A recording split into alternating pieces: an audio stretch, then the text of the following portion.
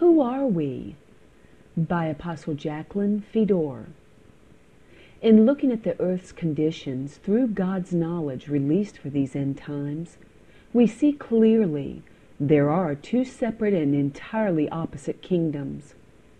In fact, we have come to the understanding two different knowledges also exist.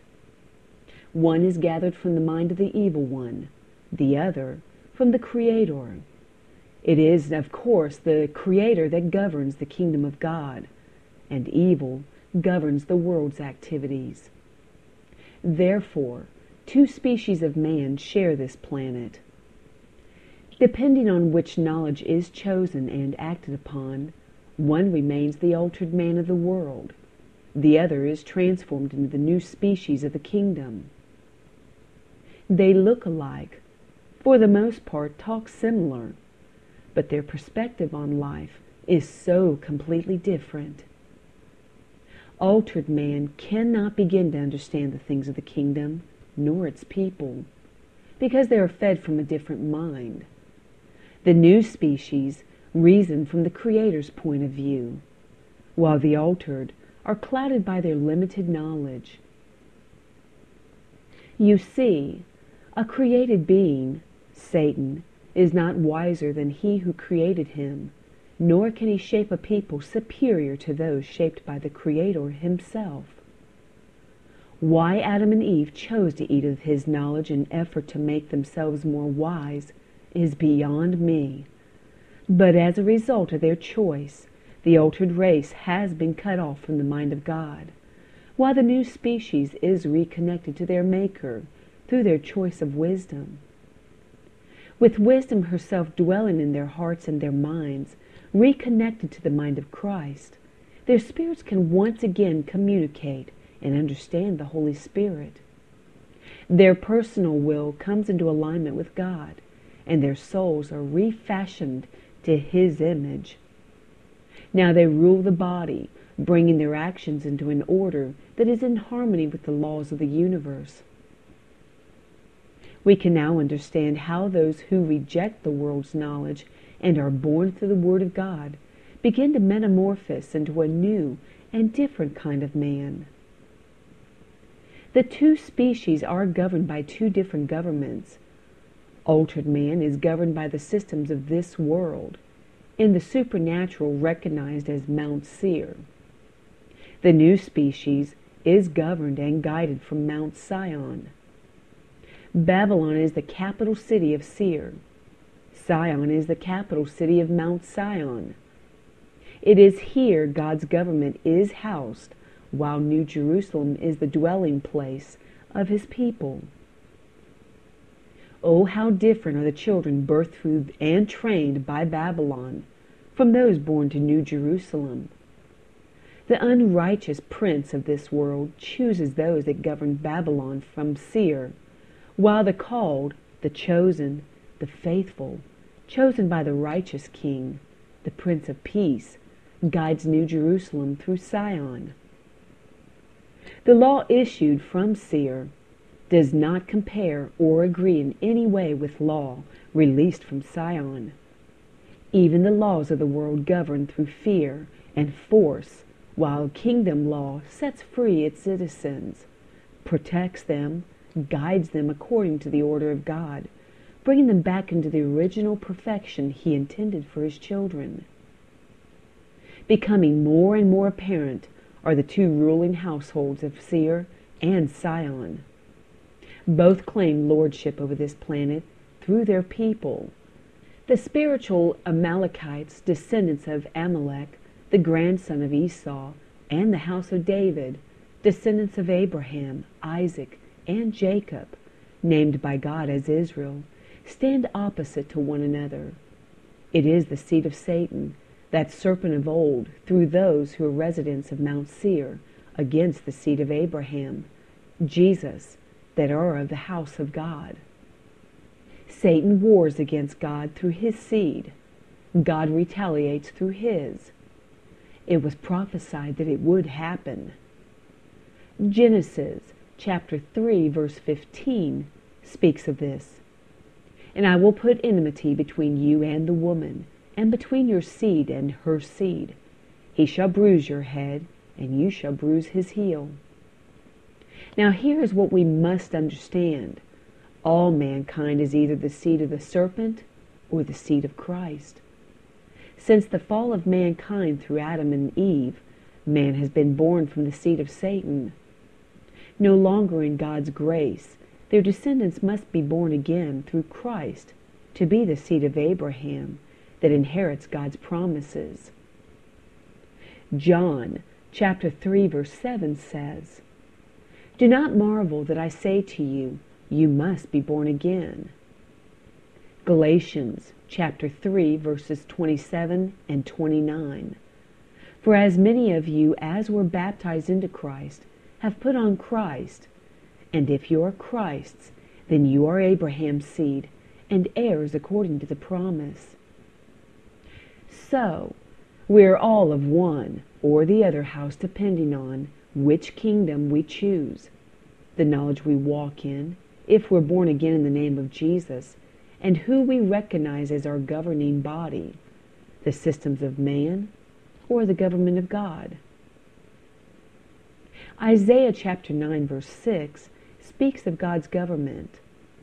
"For unto us a child is born, unto us a son is given, and the government will be upon his shoulder, and his name will be called Wonderful, Counselor, Mighty God, Everlasting Father, Prince of Peace." His name is Jesus. The serpent's seed, for the most part, are also loyal to the world's religious systems, while the new species are set free to walk according to truth, gathering together on Sabbath to learn more about their Father, bringing their love and admiration to Him in praise and worship spontaneously from their hearts. So we can see it is the seed of the serpent that supports the world's religious systems, her educational and governmental systems, and is entangled completely in her banking, her economy as well. On the other hand, across the earth, there are those that hate what the schools are teaching their children today, are fed up with the lying promises of those that govern this world, and are themselves witness of how society's governing bodies are crumbling, decaying, and destroying people as they fall. These are rapidly pulling away from the world's religions, as well as God's knowledge exposes their lies and hypocrisy, immoral behavior, and greed as well.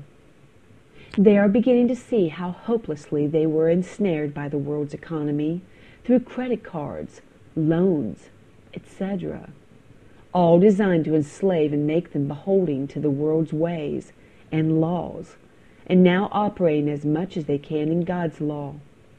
Owe no man anything but love. Again, a different perspective, but one more in line with their fathers. It takes time to sever the cords the world has wrapped around mankind, but it can be done, first in our hearts and minds, then through our actions. By the choices made in favor of the kingdom, we come closer and closer to the order of God and live apart from this world of chaos and confusion. As the enlightened ones are gathered together, a new society, a new nation is birthed, and through them, a new earth, a new order is established, this time through the knowledge of God. His kingdom is being established. His will is being carried out by the seed of Abraham, those born through Christ and of the household of God. His government is in place, and He is governing through His fivefold ministers that have received the truth released for these end times, and they are guiding the people accordingly.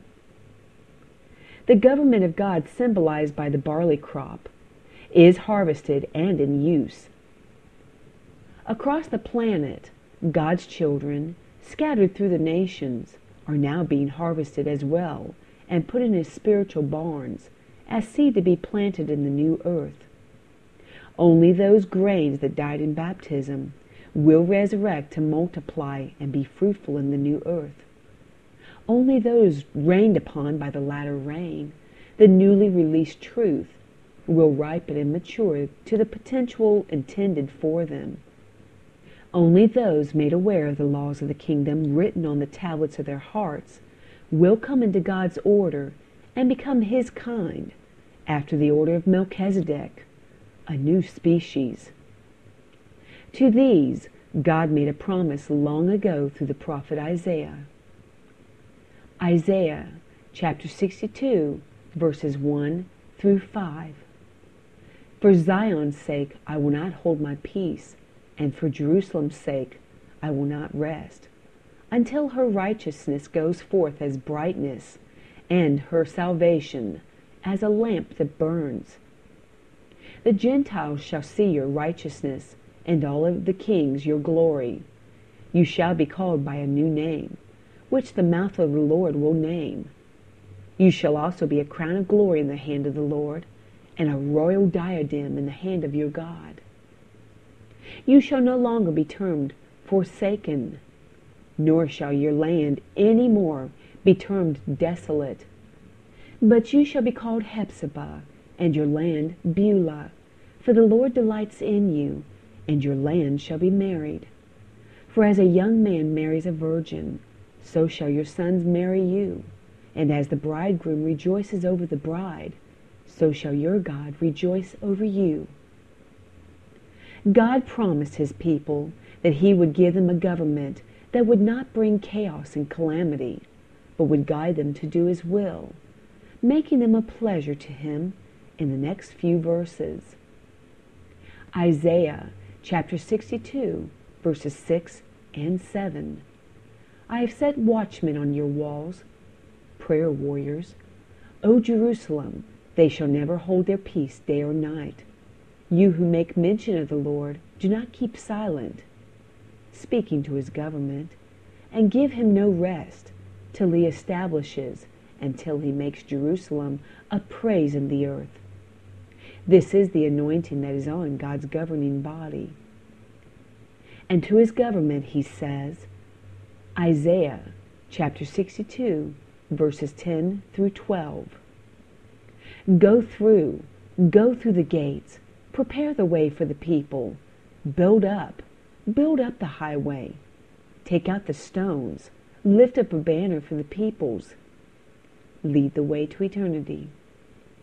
Indeed, the Lord has proclaimed to the end of the world, say to the daughter of Zion, surely your salvation is coming. Behold, His reward is with Him, and His work before Him. These enter His rest and cease from their works to do His. They shall call Him to the holy people, the redeemed of the Lord, and you shall be called sought out, a city not forsaken. Is that not who we wish to be?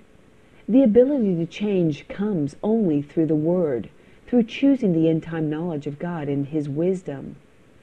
Through it, you will want to be born again, and by it, you will grow and mature to not only a new creature, but be transformed to a different species altogether. You see, Adam and Eve were created perfect, but when influenced by Satan's evil knowledge, they and their descendants taught by their thought from the serpent's perspective, and mankind eventually allowed themselves to be even crossed by angels. This resulted in a race of people not in the image of God any longer. They were altered physically, spiritually, mentally, and emotionally.